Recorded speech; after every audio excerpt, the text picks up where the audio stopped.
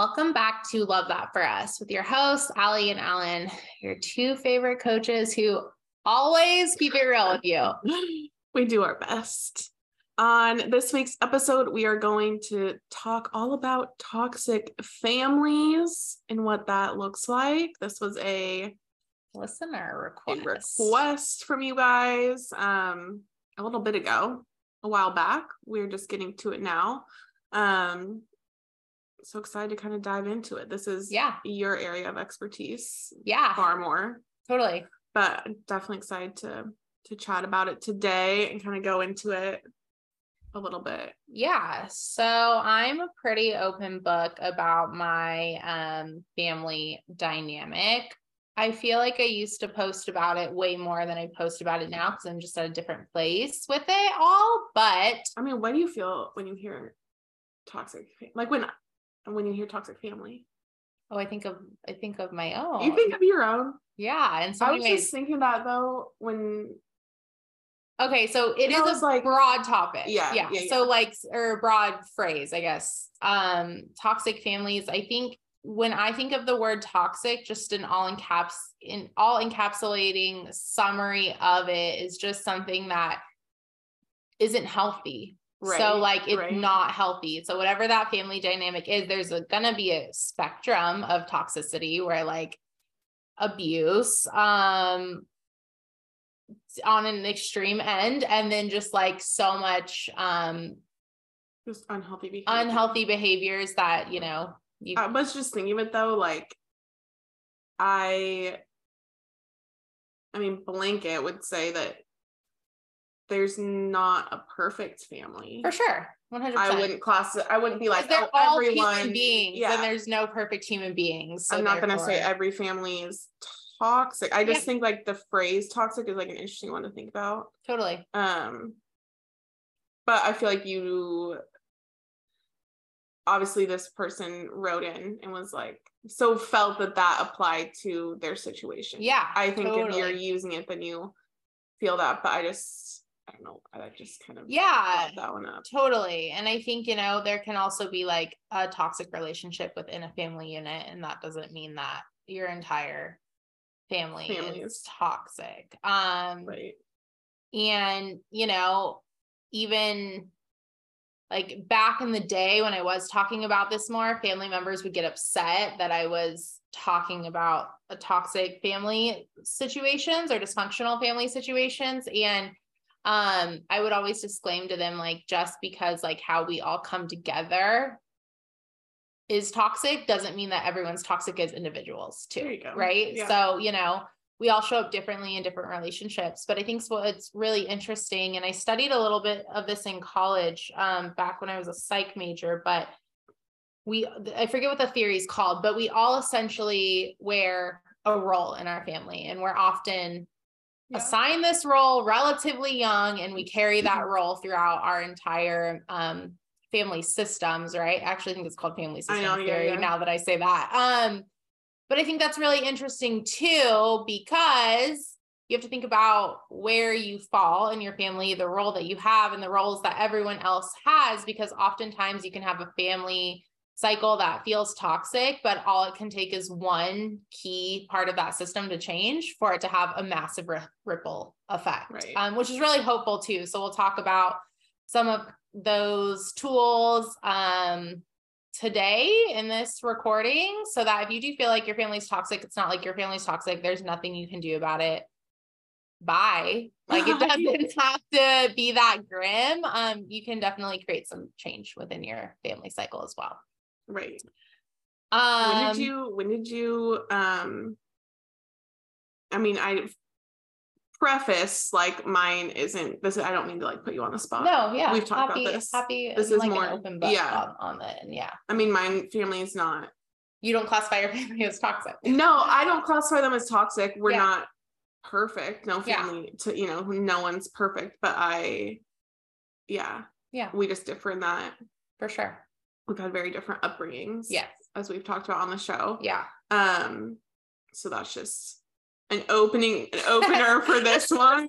That is the Ally show, but not just for that reason, because I identify with this topic more. Yeah. When did you like start?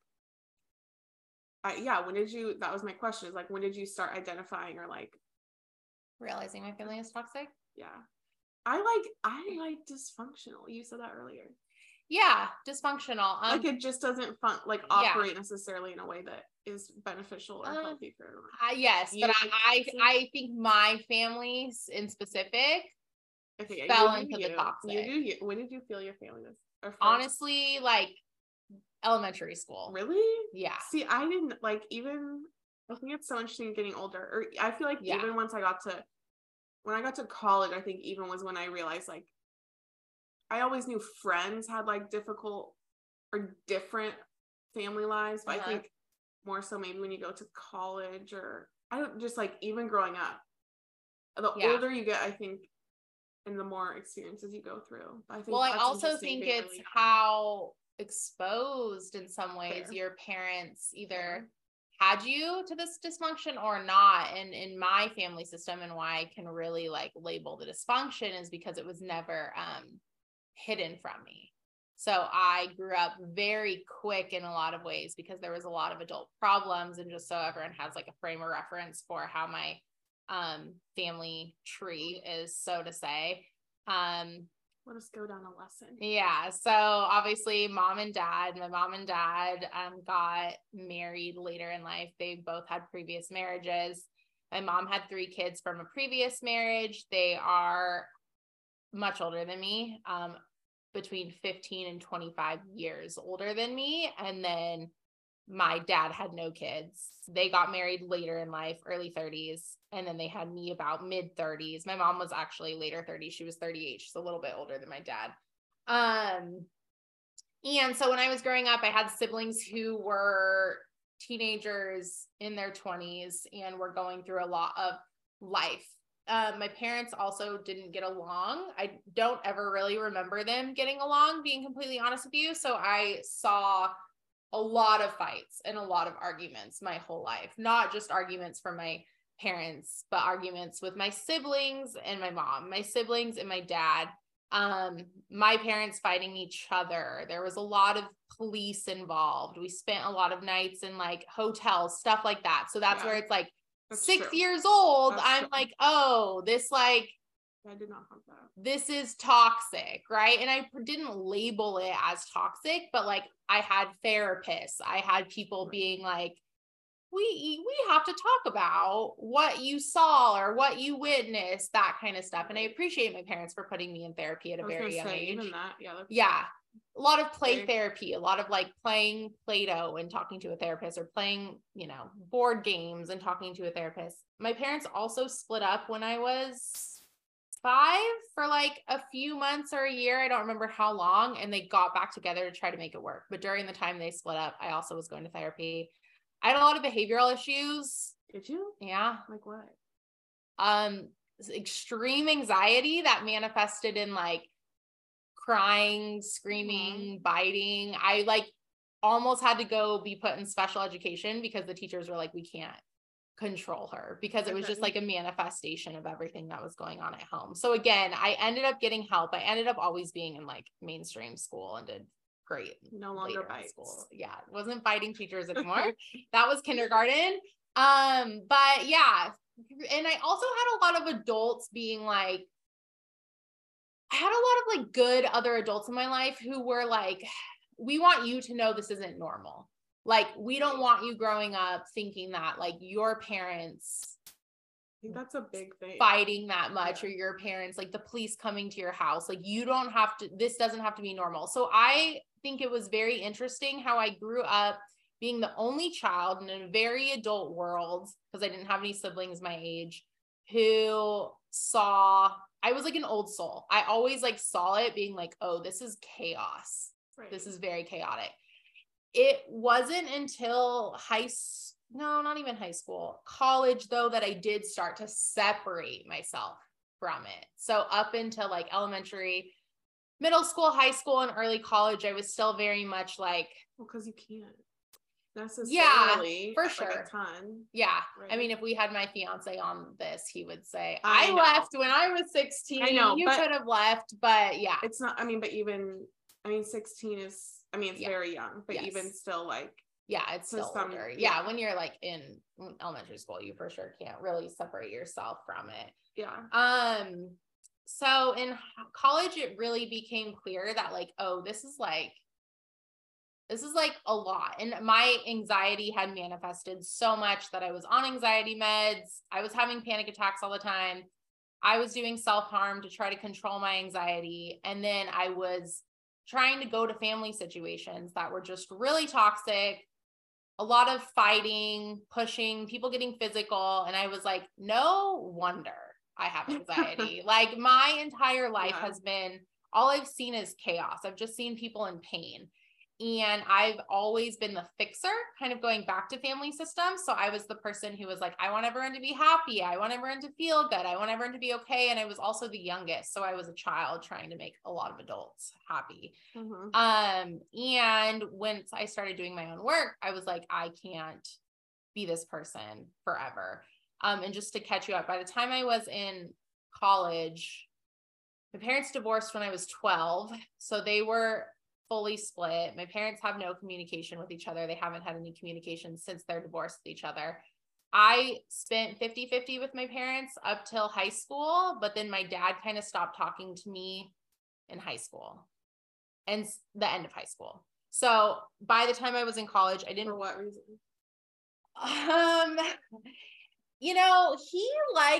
We have our different perspectives on why we don't speak, but really I think what it ultimately comes down to is I didn't turn out to be the daughter that he wanted.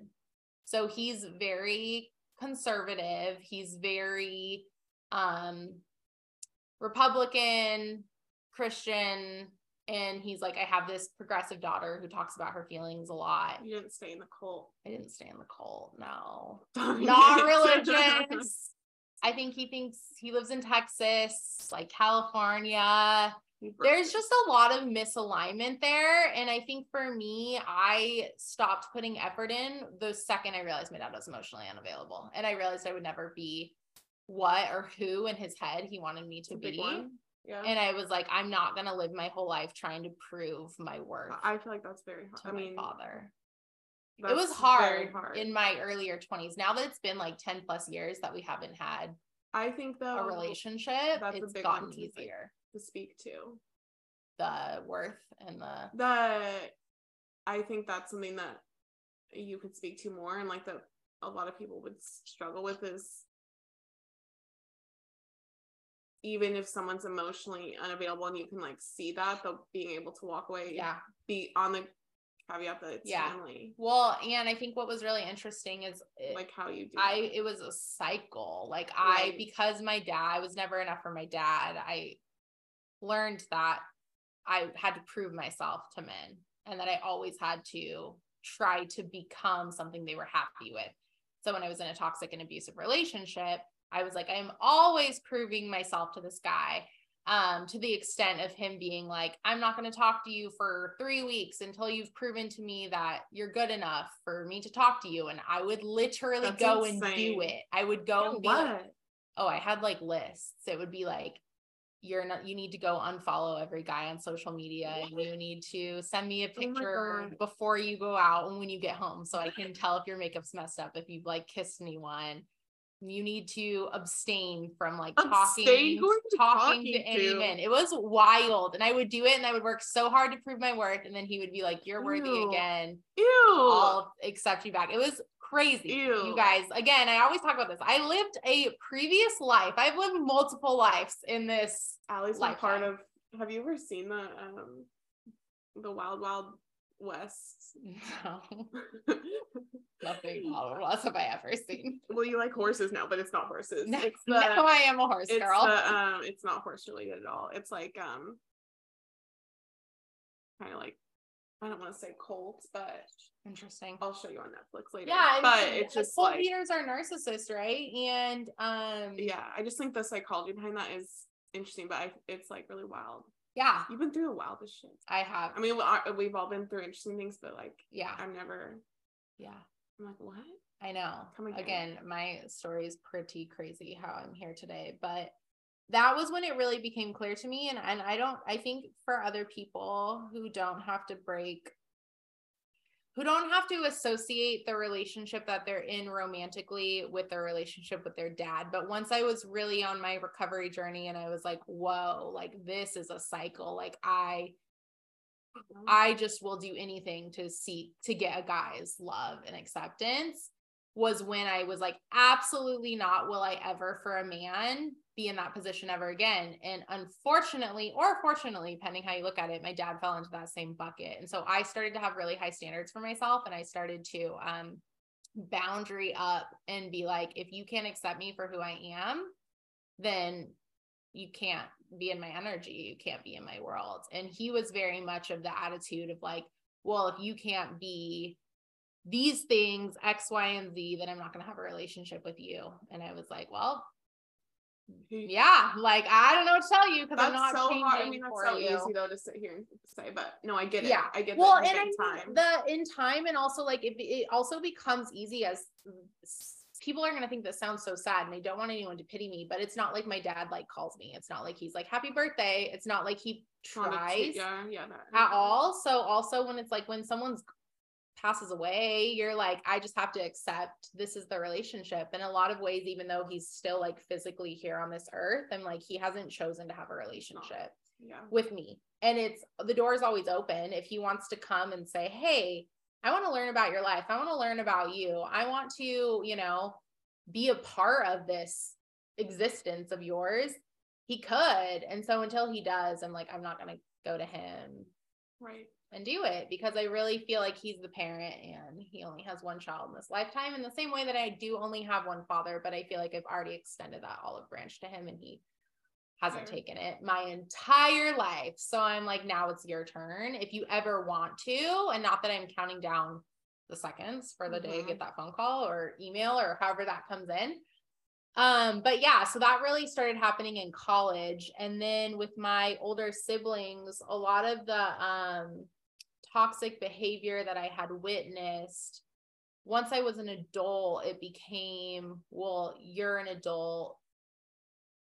I have an important caveat I haven't mentioned yet, but there's always something. You're an adult, and also you've always been quote unquote perfect, is kind of how everyone viewed me in the family cycle. Like I was always like the good girl who got good grades, who made my parents happy. And when I became an adult, that just intensified. Like, you get the good job to take care of the family. You take care of mom. You solve all the problems. And I was like 25 and they were all like in their 40s and their 50s. And I was like, am I not supposed to make something of myself? You guys are immediately putting the responsibility of the family on me, which required me also with them and my siblings to start being like, no, I am going to have boundaries for myself. So a lot of boundaries have been put into place with my family in order for me to live my life the way I do today, which is ultimately like very much so in peace. And I don't think I would have that peace. I didn't have that internal peace when I still was a part of my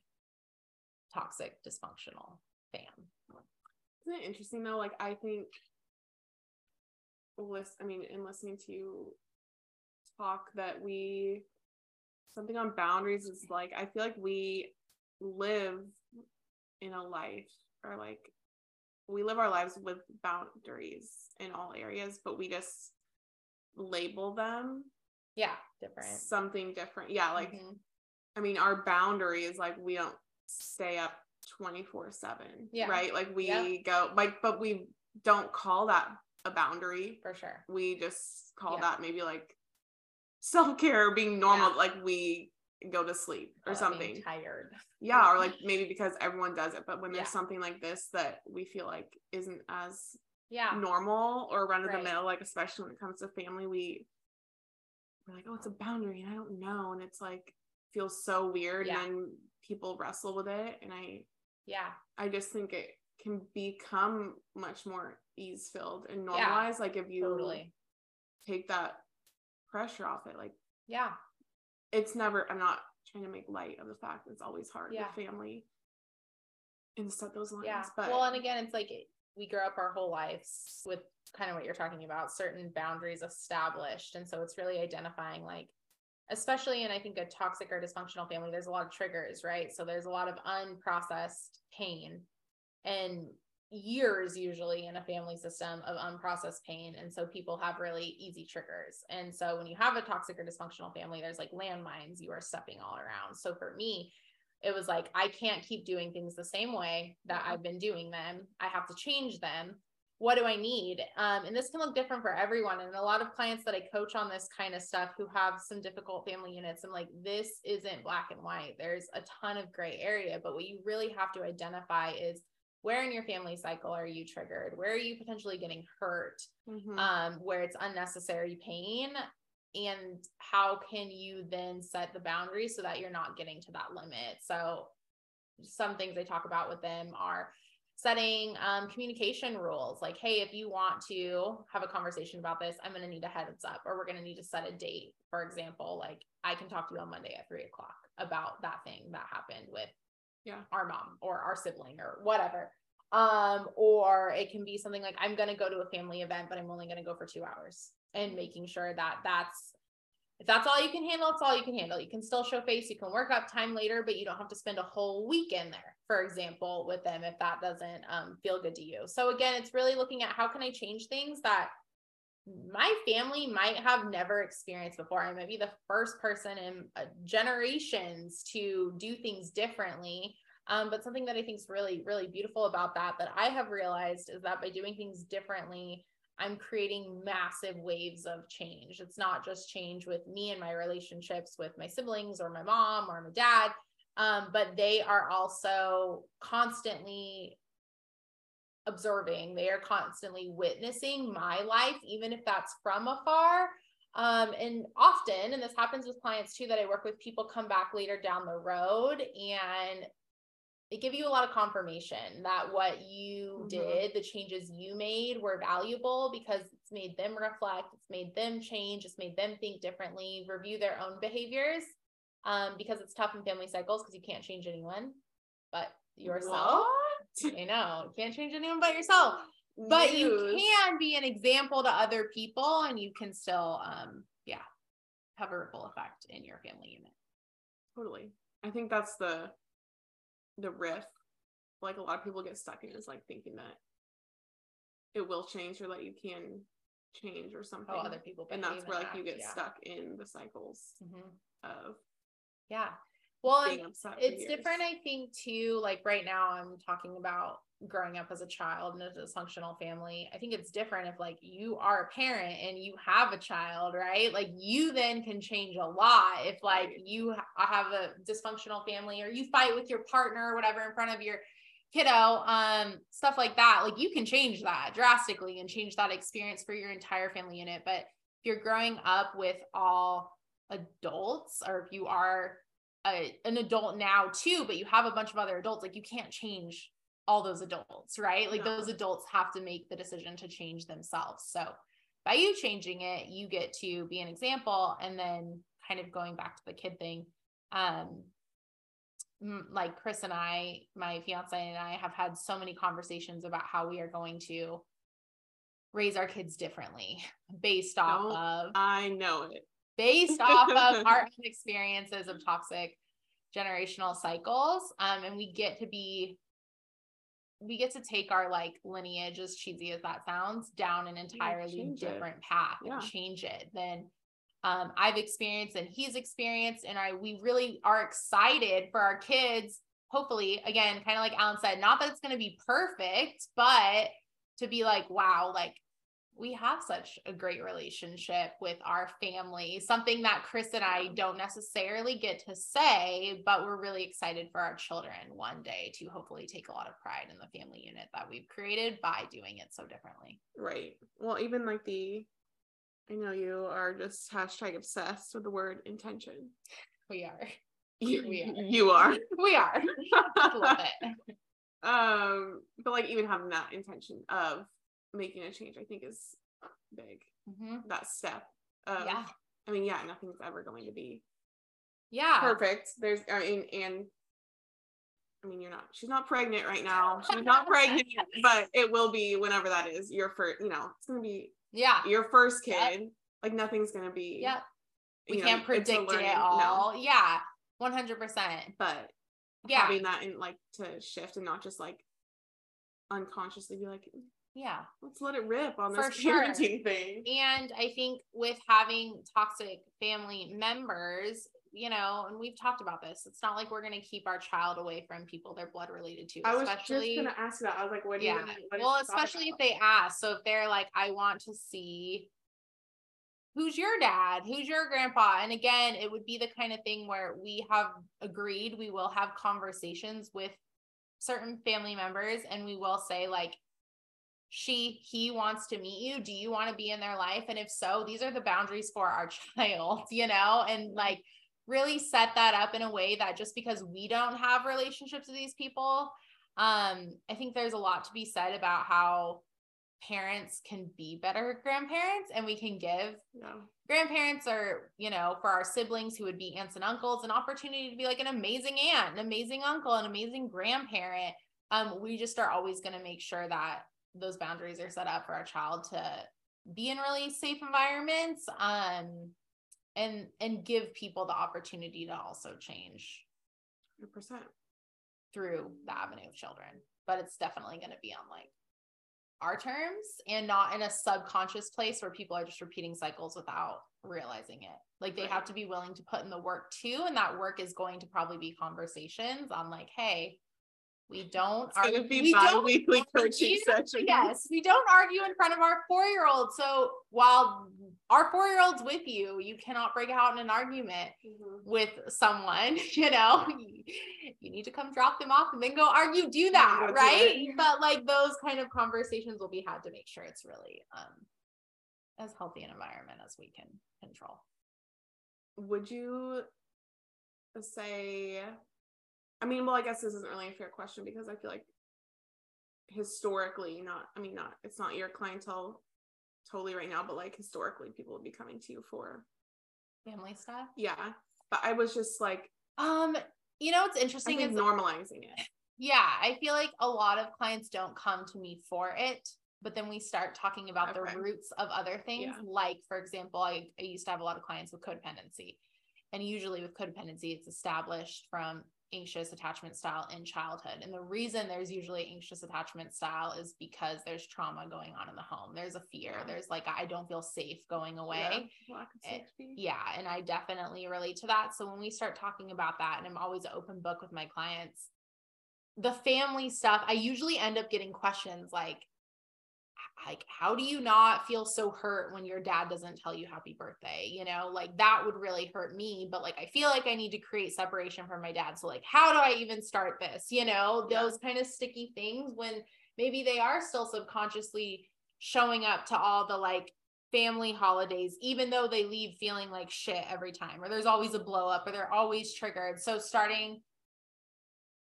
to kind of get to the root of their anxiety and also help them with these triggers, a lot of family stuff seems to come up, and not depending how enmeshed they still are with their families of origin.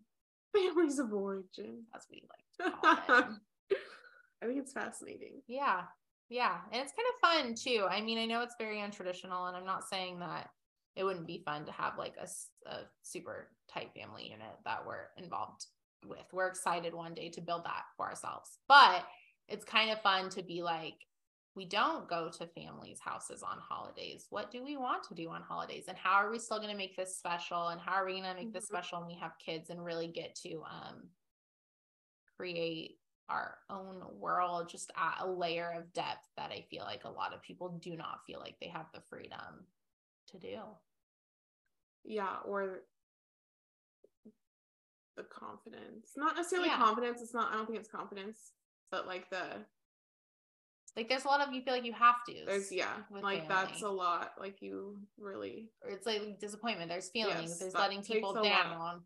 Yeah. And I think, again, we've done this for years. So I feel like we make this sound easy, and it's not like the first few years of like no, I'm not going to go to Christmas, or no, I'm not going to right. do these things was necessarily easy. There was like tears, there was feeling FOMO, there was hurt feelings, that kind of stuff. But now that it has become normal over the last decade or so, I'm really happy that I made the decisions I did to pull away, because I honestly I know for a fact I would not live the life I do today if I would have stayed as connected with my family unit. And I would definitely, I'm not ashamed to say that I am not very connected. I don't speak to family very often, except my mom. Me and my mom do have a good relationship, and we talk multiple times a week.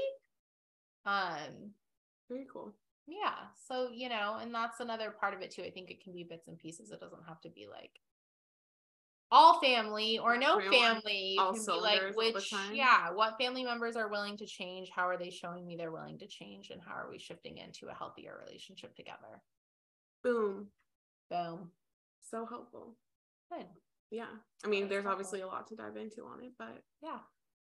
But if anyone is ever interested in coaching on this or needs some support or anything, then you can definitely come my way.